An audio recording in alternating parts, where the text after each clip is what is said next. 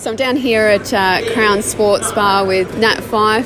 What brings you here today? Yes, I have an association with Crown, and it's recently been brought to light that this sports bar has been voted on Lonely Planet as the #1 sports bar in the world, which I think is a pretty impressive feather in the cap for Crown and for Perth. We're starting to get some international recognition. You're a Lake Grace boy, but Perth itself, how huge is it to have a Perth venue named the best in the world, I guess? I think it's testament to the state that we live in at the moment, where we love sport.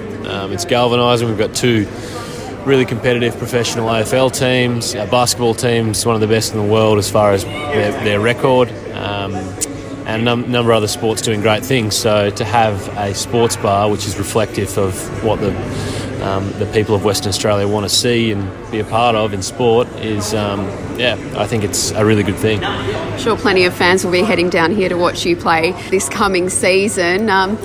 How have you shaped up in terms of your shoulder injury, your elbow injury, that sort of thing? Will we see the elbow sleeve on this year?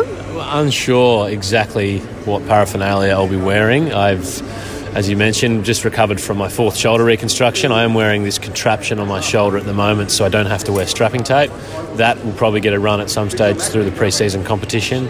My elbow has been fine since the end of last year, so I don't think I'll have to wear the sleeve. And hopefully I'm available for the pre-season competition, maybe even some State of Origin. Talking about that, there's been a bit of conjecture if you should play in that, but I think it's pretty much been confirmed that you will play in that. Is that right? Are you excited about it? I don't think it's been confirmed yet. I've had a few discussions with a few different people, and there's a number of stakeholders that need to make that decision, but I'm interested, and if my body allows me to play, and for a great cause and with some of the best players in Australia, then I'm hopefully going to be a part of it. Talking about injuries, Alex Pearson and Nathan Wilson back into the training side yesterday. How are they going? They're slowly progressing.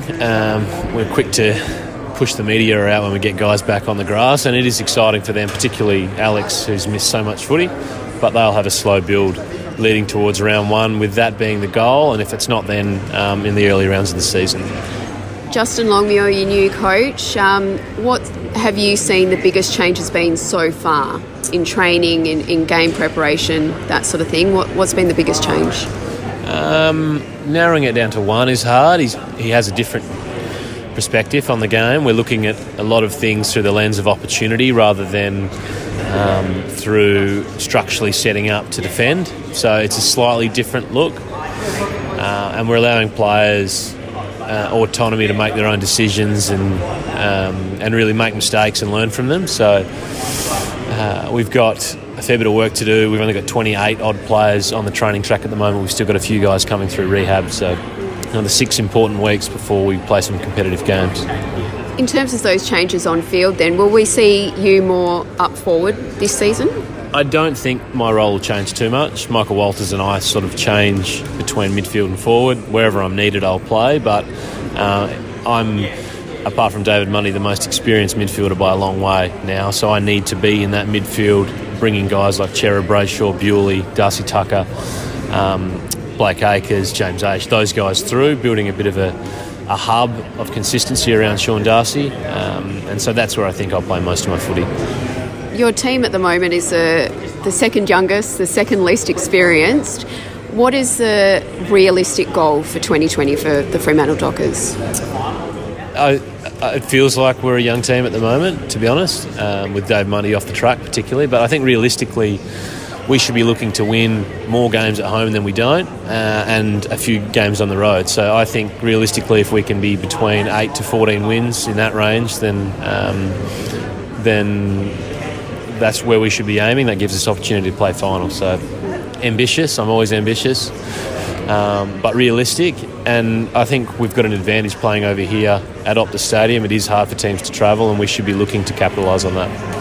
Justin Longmuir said in an interview earlier this week, I think it was, that he's working really closely with the leadership team and expecting you guys to sort of deliver those messages on field. How does that sit with you? Yeah, that's what most good organisations do. It can't be left up to Justin just to lead from the front only. We have to learn his game plan, get to know his language, get to know exactly what he wants the players to be doing before then as leaders, we can deliver that to the rest of the playing group. So we're still in an education phase, and will be for the first half of the season. We'll vote in our leadership group in the coming weeks. Might see a new face or two in there, who knows. But once that's decided, those leaders will have a really big responsibility in taking the message of Justin and our coaches, spreading it throughout the player group. Nat Fyfe, thanks for joining me today. Thank you.